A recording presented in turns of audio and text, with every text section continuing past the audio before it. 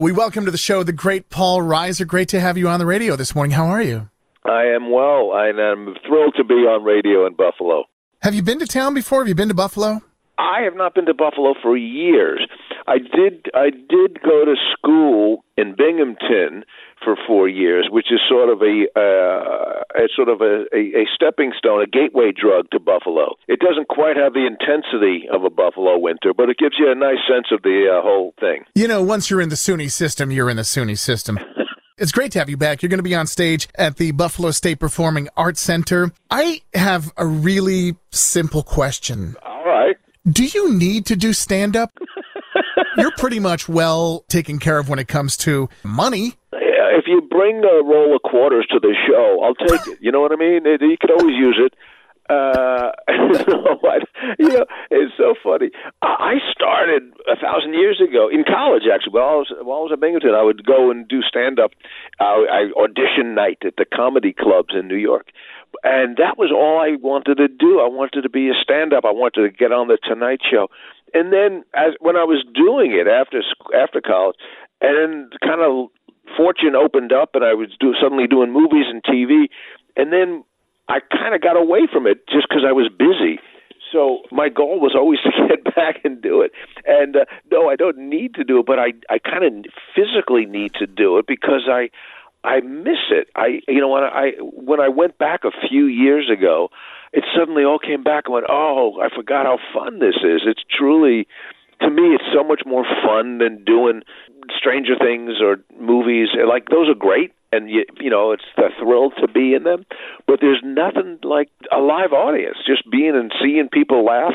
And they're not even on Zoom. They're actually there. That's fantastic now. You know, Paul, that was my thought, is that there is something special about getting that human interaction live.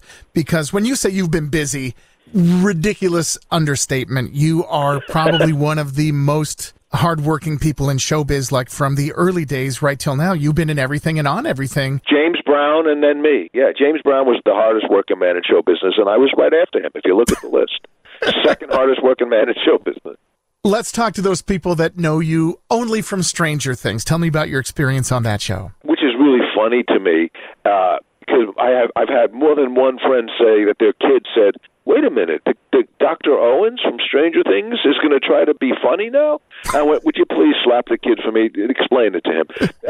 Because, and by the way, it's a fair question, because I hadn't been out there for years. I had not been out there doing stand-up. Stranger Things was a great experience. It's very rare that you get invited to be on a show. That is a global phenomenon. And I came in season 2, so it was already a huge hit. And when the first season came out, my son, who was like 16, 17 or something at the time, he had watched the whole thing the first weekend and told me about it. And then, as fate would have it, that Monday, the next day, my agent called me and said, have you heard of this new show, Stranger Things? And I was able to go, yeah, of course I have. I don't live in a cave, I just heard about it a minute ago. He said, well, the Duffer Brothers, who created the show, they'd like to meet you. They have a character they want you to play in season 2. I went, okay, I'm not going to say no to that.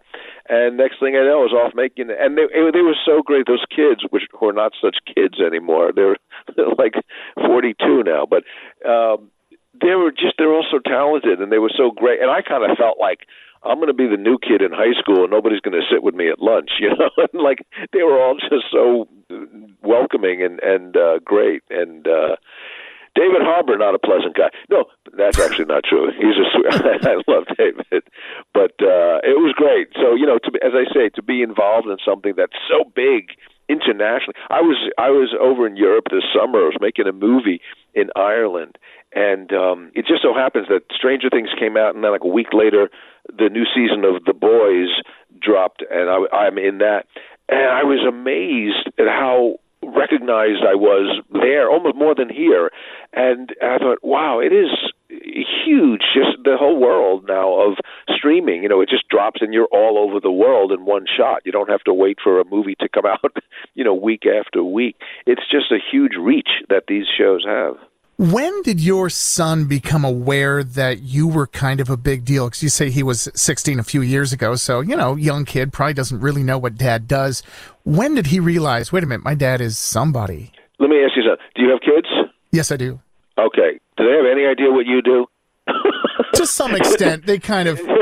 For the most part, I'm just dad, right? I'm still waiting for my kids to recognize what a wonderful, huge global phenomenon their father is. It's funny. When my son was about, I have two boys, but when he was in fourth or fifth grade, and I was taking a couple of years off after Mad About You, and I was happy. I was staying home. We had a new kid. We had a new house, and I was really happy to stay home, and I was writing and stuff. And I thought, what a great thing for my kids. They come home from school and daddy's home. What a thrill. What a healthy, positive thing. And my son comes home one day, he walks into my office at the house, and he says, Dad, what do you do? I just see you here all the time. The other kids, their dads do things. What do you? I said, I should probably get out of the house. And but I've read so many interviews. It's so funny, from the biggest guy, Springsteen, talking about how his kids know none of his music. I go, well, that's impossible.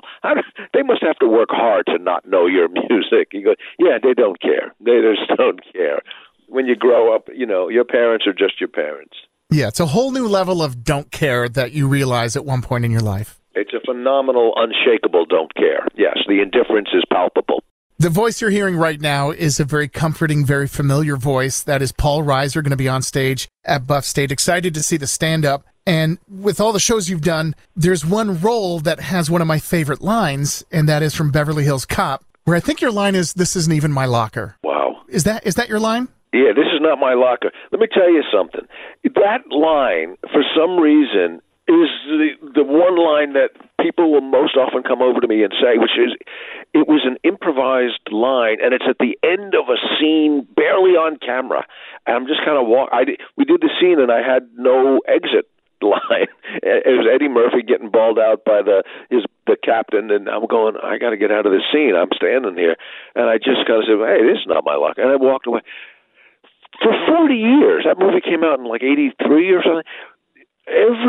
Not everybody, but people will come over to me and do that. And for years, I didn't even know what they were talking about.